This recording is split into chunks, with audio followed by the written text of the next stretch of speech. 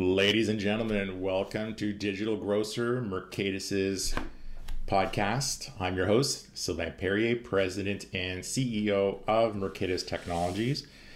And as always, joining me from the safety of his Batcave is Mercatus's Vice President of Marketing, Mark Fairest. It's very good to be back. It's great, and I can't believe this is episode 2 of season 4. It's exciting. It is. We're still working out the kinks. We are. We're getting there. Yeah, and it's funny enough. We are recording on which we've never done before. We're actually recording on a Sunday. Yeah, it's more like you said. It's opportunity to do this in a little more relaxed environment. Yeah, you're not having to rush off of a call, rush off of a meeting, and then worry about getting everything done. Post. Show editing, and then you're rushing off to another meeting. It makes it that much more difficult, that much more riskier for a mistake. Yeah, absolutely. Quite frankly, of course, right? We never make mistakes, though. Well, you tell me about it, right? So there's a lot happening in the industry today. So since our last episode, episode 1 of season 4, Amazon opened up their grocery store. Yeah, big news. A lot of media coverage in the trades. Yeah, and I know we ended up getting a story on Winsight Grocery, which was, we talked about what can Amazon do that some of the other traditional retailers can't do. And I kind of mentioned and said, the reality is Amazon will be able to integrate technology into the experience, and which is easy. It's easier for them to do because, they're not dealing with years of legacy. And I've always said grocery retailers will be strong depending on where the executive group and the CEO grew up. So if they grew up, towards operational ranks, they'll be really good at that. If they grew up through the marketing ranks, again, they'll be really good at that, their brand and so on. But the reality, that doesn't exist in Amazon. So there's things like that they're doing at the store in Woodland Hills. They've integrated the Amazon Echo devices to help you find products in the store. And, you and I both know planogram compliance at a grocery retailer will vary from, I've seen as low as 30%. And I've seen some cases, some retailers are really, really good at it. They'll get north of 85%. Yeah. I mean, they've had the benefit of being able to do this from the ground up, right?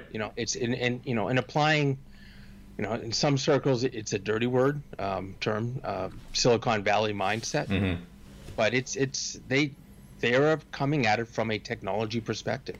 Yes, 100%.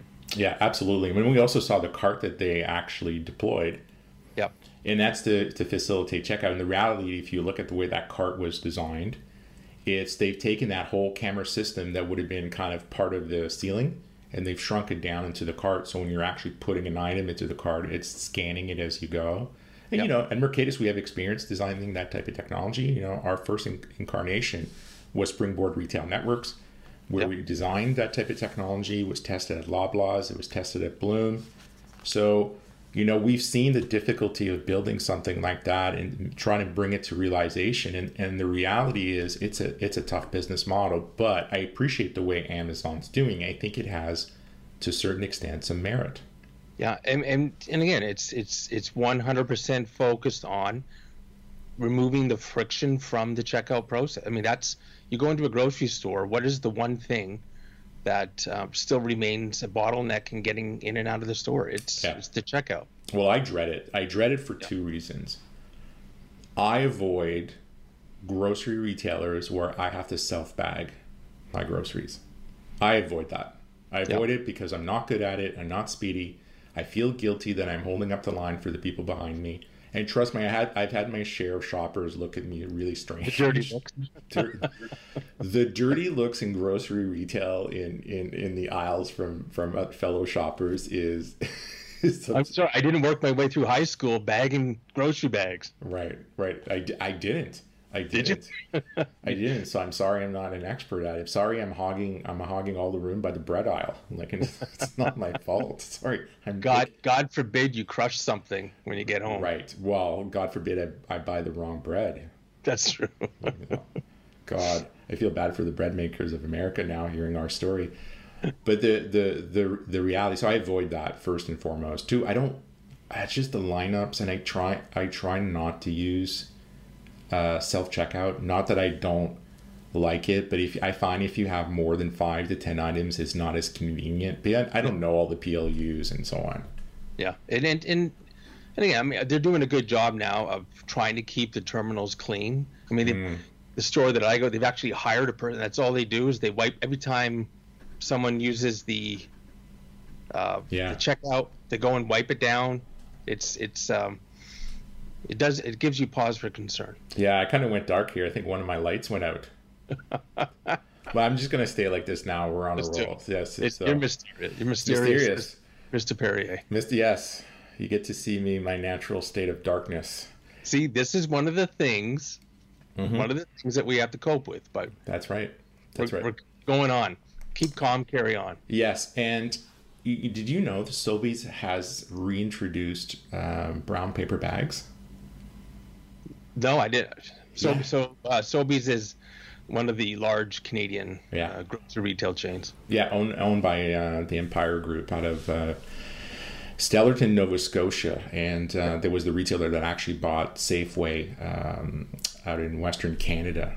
And I appreciate the fact that, is it environmentally safe and friendly? Yeah, there's a lot of debates on that. But I think the reality is our neighborhood is funny. They're reusing those bags to cover school books like we used to do. We used to do as kids, the parents. That was great. You used to color them and so to do. And I'm seeing kids doing arts and crafts with them. So I think I applaud them for that, and just kind of somewhat eliminating plastic and so on. And I think that's great. But it's just another example of how this pandemic has just turned the cart upside down, when it comes to what we were doing and what we're doing now. Yeah. And so the other news is TikTok. I mean, I think it's been a contentious relationship with the White House in terms of, the rhetoric around data privacy, that the app isn't secure. And it really just picked up steam when, and I think if you remember this, Mark, when Amazon issued a notice to its employees to say, hey, by the way, we think this app is an issue. There's some security risk. We prefer if you are running a company phone or a phone that has access to sensitive Amazon data that you don't have the application installed. Right. So you've seen a lot of companies forward in trying to acquire the US side of TikTok.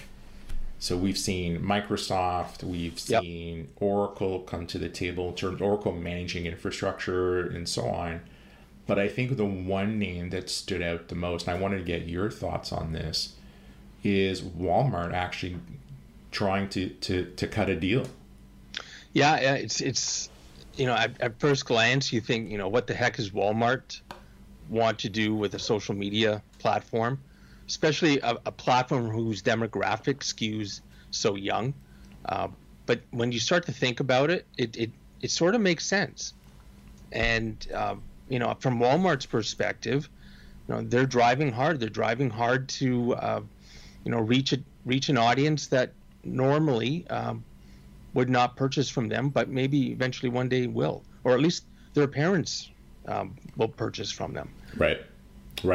Yeah, it's also kind of interesting because this is all happening at the same time that Walmart announced Walmart Plus. Yep. And it's $98, I believe. It's less expensive than an Amazon Prime membership.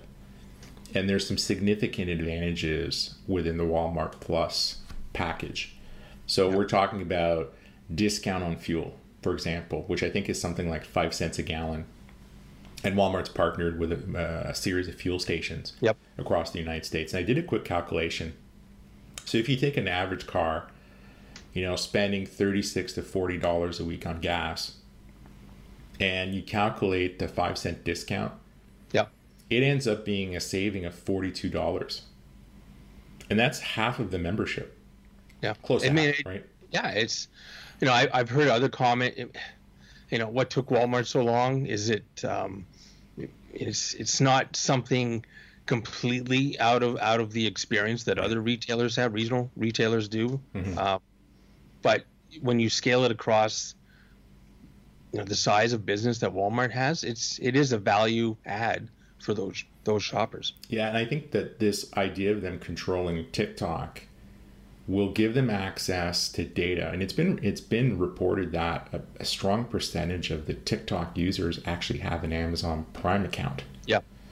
And so it would give Walmart a big plus in what they could do with the data and being able to market to a consumer base that I don't think normally shops at Walmart. Yeah, I mean, that's a great point. This is something that I think Scott Galloway's brought up on his show. He talks about algorithmic commerce and how that's now, the leading strategic driver for a lot of these investment decisions. I mean, the reality is we've been doing algorithmic commerce for years, right? At least on our platform. What are your thoughts on how he's framed that? Yeah, it's interesting that Scott comes out with the context of e-commerce at the same time as the movie The Social Dilemma was released on Netflix.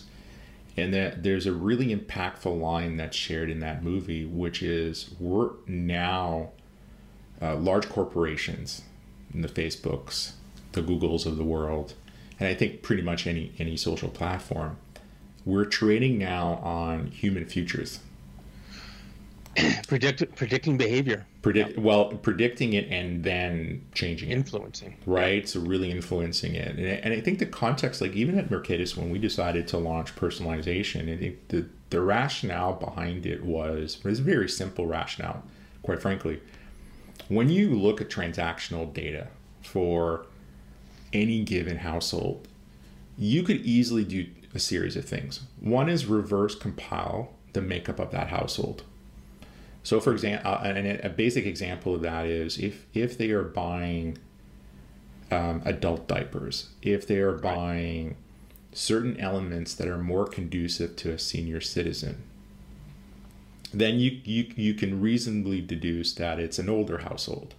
You can also look at the amount of money they're spending. It could be a fixed income household, as well as the number of individuals in the house, right? So I don't think most, if, for example, if they're buying Old Spice deodorant, so in other things, okay, there's a man in the house, and if they're buying feminine hygiene products, then you can deduce there's a woman in the household. So this becomes really interesting. But what you can also tell is if you know the makeup of the household, what is it that they're not buying with you as a retailer? Where are they going? That's that famous delta that we always talk about. Are they going to an adjacent retailer in another vertical, for example, an RX play? Canada would be Shoppers Drug Mart, the United States would be CVS. Are they going there to buy their health and beauty products? Why are they not buying them with us? And the concept's always been, can we, at the very least, use a piece of content on the mobile app or the website to influence their behavior? And we've seen that be very successful with a lot of retailers. But this notion on trading on futures is one step ahead of, I think, what our concepts were at the time. And what I'm right? Yeah, I agree. I mean, when we approach it, we do it from the perspective of, speed and convenience for the shopper. Right. And offer that capability to the retailer. So you're building your basket. Last thing you want to do, you have a 70-item basket. Likelihood of you remembering everything that you need is pretty low. So if you have this prompt saying, "Hey, last time you bought cantaloupe, do you want another cantaloupe?" That's the convenience factor. But when you start getting into influencing other behavior, that's where I think consumers will start to have some concern. We're not there yet, at least as far as e-commerce platforms go, but it's coming. Yeah, and I think Walmart's decision gives you an indication as to what their thoughts are. Yeah, I would agree. I think when you hear the words trading on human futures, it's also the rapid commoditization of humanity. Wow. And what that means is you're leaving a series of very powerful companies manage that, and to the benefit of whom? Is it for sure to their benefit? I mean, their stocks are well reflect that, but also is it also to the benefits of the advertising agencies who represent large CPGs? Right. And I don't think even talking to a lot of CPGs lately, because we launched our ad network, that even they're reaping the rewards. I think there's this really abstracted middle here of this data, these models that are being built, and they're to the benefit of whom in the long run. And I think that's what we need to be mindful. Now, luckily in the world, like you said, in the world of e-commerce and specifically in grocery, we're just not there. Right. At all. Which I think you're right. Walmart is going to be the first step into this. It'll be interesting. I've always wondered, there's a couple things. I mean, luckily in California, there's good legislation in CCPA. I think this at some point will become a federal law, and it will start to change the landscape. But unfortunately, right now there are more important things to deal with in the U.S. The latest piece of news: HEB has formally announced their partnership with the folks over at Swisslog. Mm-hmm. Which is great. It's going to be for HEB their first venture into implementing MFC technology. Swisslog is a company that actually reps and installs AutoStore's technology. Yep. And when was it, Mark, we interviewed the VP of sales from AutoStore?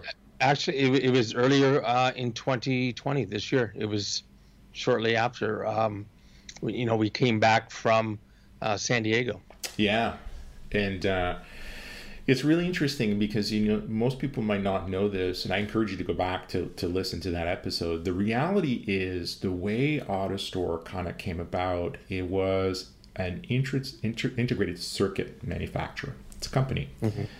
And out of Norway that basically said, there's got to be a better way for us to manage our own warehouse in terms of picking and packing and so on.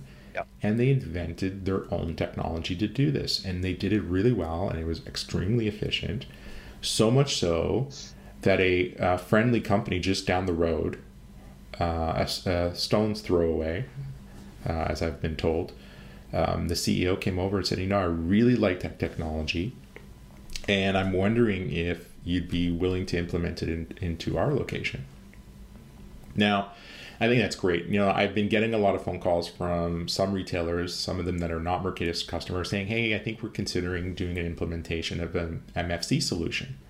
And then we start talking about cost of implementing, what's the break-even point. But I think more so is the educational piece here for retailers and for those that are listening that work in retail. I think you have to take the approach that, what is the volume? Is it consistent?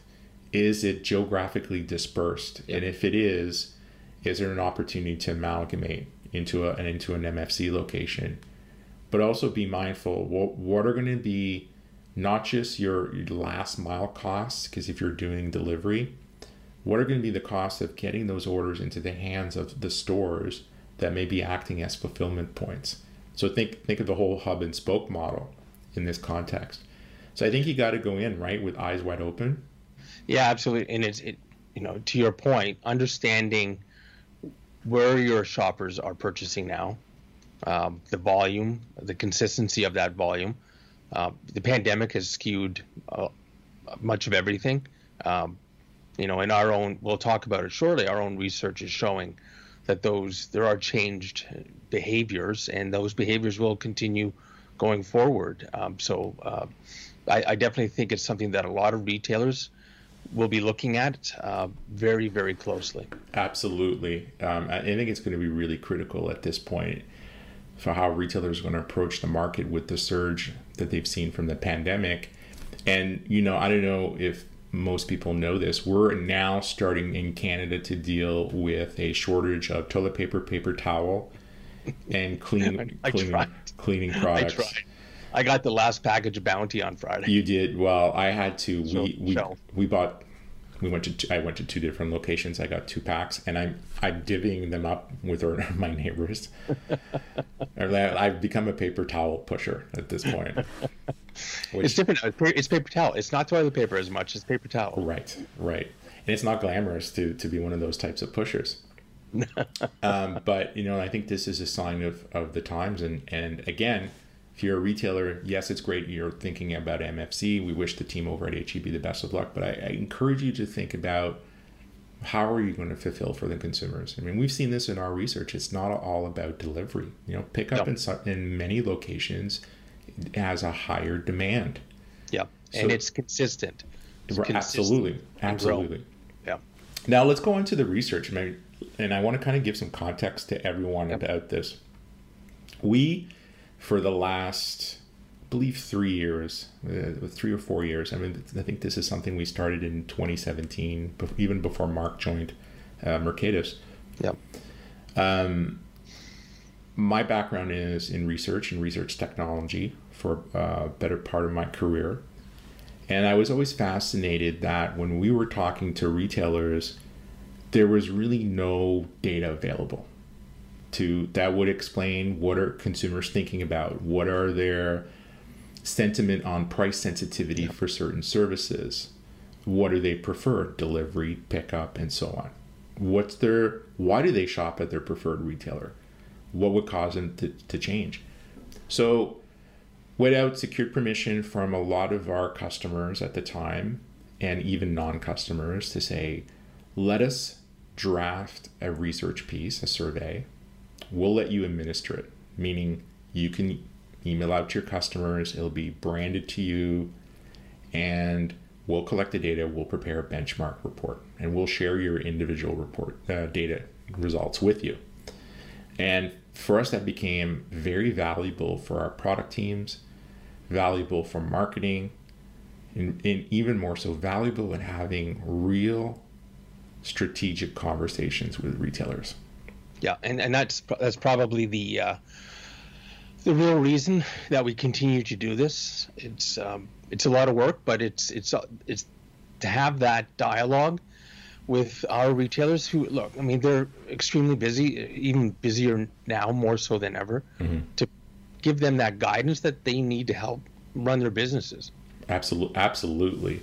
Now, historically, for the 3-4 times that we've done this, we never shared this data outside of our 4 walls and the results. Right. And they're for valid reasons. I think at the time we were kind of debating, when is the right time for Mercatus to step into the realm of being an authority in the space, meaning leveraging our research and our knowledge and presenting that back out to the industry in the most unbiased way possible. So this year we decided to do that, and it's been nothing but amazing in the pickup of the numbers. It's a prediction, right? It's a model that what we did different this year. Actually, the last 2 years, we actually went out and recruited a research firm out of Chicago called Incisive. A lot of smart data scientists and researchers, and they took our survey, changed it around a bit, still maintaining ability to compare against the previous year. Yeah. And we went out to market and we kind of launched it. And like I said, the results and the pickup have been amazing. And I'm just going to switch here to the ability to see this first page here. Give me 1 second. And so this is, just to pick up on that. So the survey itself, really with the benefit and the help of our retail partners. So we distributed it this summer, June to be exact. Incisive helped collect the responses. And to your point, the reason we wanted to have a third party, an accredited research firm, help is in the previous years, the data may have appeared to be self-serving, and we know that this year more so than ever, the appearance of being unbiased, but authoritative when it comes to the insights that we're producing, was important. So we went to market, collected about 60,000 responses across 20 states in the U.S. And it collected about 48 million data points. It's been amazing. Yeah, and as a result of that, we've come up with some pretty powerful insights that we can go through. So, Mark, let's talk about who's responding to this survey. You're talking about in the media? Well, more so the demographic profile. Right. So we went across all of our clients, these are the participating clients, shopper base, most of it, as you can see here, gender-wise, about 71% female, 24% male. So very, very, it's a traditional perspective as to who's doing majority of the household buying. Right. Age-wise, the majority in the 45 to 64 category. Another 31% over 65, and the millennial audience comprised the remaining 20%. Yeah, which is a good split. Yeah. So let's get into the kind of the summary results. Sure. So let me just jump in here. I think what we've noticed coming out of this is that the reality of why people are, let's say, loyal to their existing retailer, it's fundamentally because of a few things. One is proximity, two is value, and ultimately it's product selection. That's right. And that's right. In the pandemic, we saw some significant changes to that. And probably the most significant one is you saw roughly 60% of consumers just naturally transition out of their preferred retailer simply because of concerns. Right. And Mark, do you remember what some of those concerns were? Yeah, first and foremost, product availability, COVID, concerns about COVID, ranked second. And what was the third one? Do you have that? I think a lot of it was just the fact of time so there was the concerns of COVID and then product availability, but also there was the operational challenges of time slots that were kind of missing. Correct. Yep. Time slots. So people were just, let me see if I can buy basics here. And then eventually, if they can't find it, they would just go to the retailer and so on and so on and so on and just shift. Yeah, and I think that insight that they still preferred a brick and mortar experience over a pure play e-commerce provider is one of the other interesting insights that were uncovered from the responses. Now, the one thing that we've noticed coming out of this research is that, and I think this is where this prediction that we made has kind of caught the industry a little bit off guard here, is shopping online in this vertical has fundamentally changed. 100%. Right? I think the most earliest predictions were at one point years ago, it was 100 billion by 2025. That was revised by the awesome team at FMI to being north of 140 billion by 2025. Right. And now we chose, so first of all, we chose to do our survey not at the height of the pandemic. This wasn't in April. It was mostly post May, Mark, I think May, June. Yep. June mostly 3 weeks in June. 3 weeks in June. So yep. we made that conscious decision. And so what we kind of realized is that from collecting data from 60,000 shoppers is that the reality is, a very small subset of people will go back to shopping in store. And they are typically, and again, Mark, correct me if I'm wrong here, they are typically over the age of 60, 65 plus. Yeah, we saw a huge influx of seniors, and you experienced this yourself, purchasing online for the first time. And that demographic is reporting a very high sticky factor when it comes to continuing. And I think overall, the numbers worked out to about 7% of online shoppers would revert to in-store, leaving approximately 36% of new online shoppers continuing to purchase online, which is huge when it comes to the adoption factor of e-commerce and grocery generally. Yeah, and this is where it gets extremely interesting in the model that we've adopted here. And the reality is going to be what we think, and I'm going to put this graphic up here so I can really bring it home for everyone, is we know that in 2019, grocery e-commerce in the total vertical, right? So the vertical would have been just north of $1 billion, represented roughly 3.4%. And we were heading toward in 2020 roughly 4.3% of, again, still north of a $1 trillion market, but that has jumped up to 10.2%.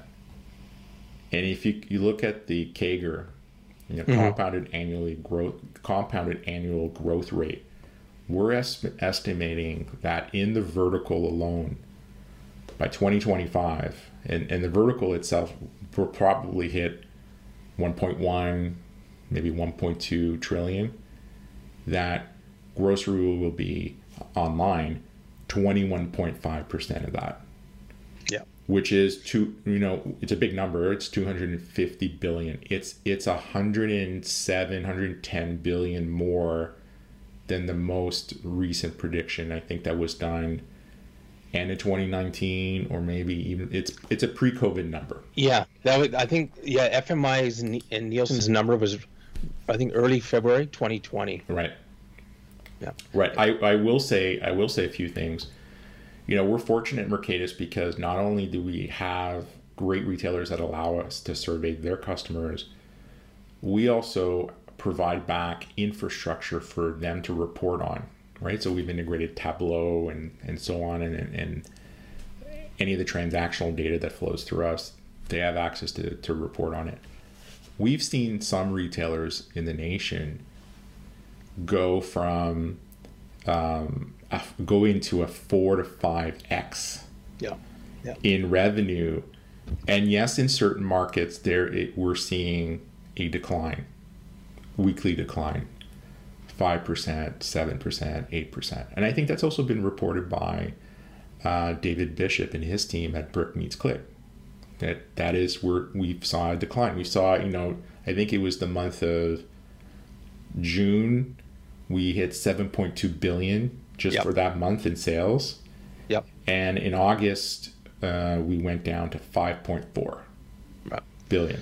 Yeah. There's what David is calling the new normal in grocery retail. There's definitely been a shift from food back to outside of the home as a result. But there's also, I think the key point here is that August number is still about 200 million more than the April number, which is really at the height of the pandemic. Okay, that's a great point. I'm glad you share that. But also to add to that, we're also seeing certain markets where the sales are not really declining. No. And we've talked about maybe the next interesting piece of research would be, could we overlay this on this data against a map that says, well, political figures in this geographical area have made these decisions. These are the number of cases we're seeing for COVID, and so on. And would that help make better decisions for a retailer? No, not really. I mean, because then you'd wonder, well, what's the next prediction, the next decision that's going to be made that may be affecting this? And I don't think we know. But what I think is true here, when I talk to consumers who don't know what I do for a living, don't know that I work for Mercatus, they're new to e-commerce, the reality is after their fourth experience, it's extremely sticky. And the main driver is, guess what? Convenience. That's right. That's right. Right. Yeah, and it's the same thing that we've seen in our research. COVID has changed behavior. This is not something that any of the experts in the industry expect to have a full scale retrenchment. We feel blessed to have provided and continue to provide an essential service, and it's something from our perspective, we feel quite proud, and we're working hard to make sure that our systems continue to support consumers that view it in those terms. Yeah, and I mean, this is exciting, and I think Mark and I have been talking about this. I had the pleasure of having a chat with a CEO of a pet food supplier, one of the largest in the country, headquartered out of North Carolina. And I was kind of getting what's his impression vis-a-vis what he's seeing. Mm-hmm. And they saw a massive explosion on their side as well. And the demand for high-end pet food, which, taking care of the family pet. I'm hoping we can bring him on for a guest. Yeah, that would be great. So who knows where these numbers are going to end up? I mean, this is the beauty about doing research and making a prediction based on what you have in front of you and what you're seeing from consumer temperament. So I'm excited to see what that's going to end up. Mark, as always, it's always fun to record an episode with you, certainly on a Sunday. I feel like this is taking a form of like an NPR show. It's laid back Sunday afternoon. It's laid back. Is Diane Rehm still alive from NPR? God, she was so old when I used to listen. I don't think so. We should get Diane Rehm on a show if she's still alive. She's great. I love Diane Rehm. So, hey, Mark, can you share with our guests how they can get a hold of us? Sure. I think the best place to go is digitalgrocer.com. You can reach us at our website. You can reach us on YouTube. And when you're there, please hit the like and subscribe. That'll give us some good feedback, and we can continue giving you more content that you love to hear. Yeah, provide your comments. Yeah, absolutely. And if you have any questions, just don't hesitate to reach out to us through our social channels. Yep. Even you can go on LinkedIn. We're equally there as well. Be more than happy to kind of tackle a subject on a future show. Ladies and gentlemen, thank you so much for listening. Peace.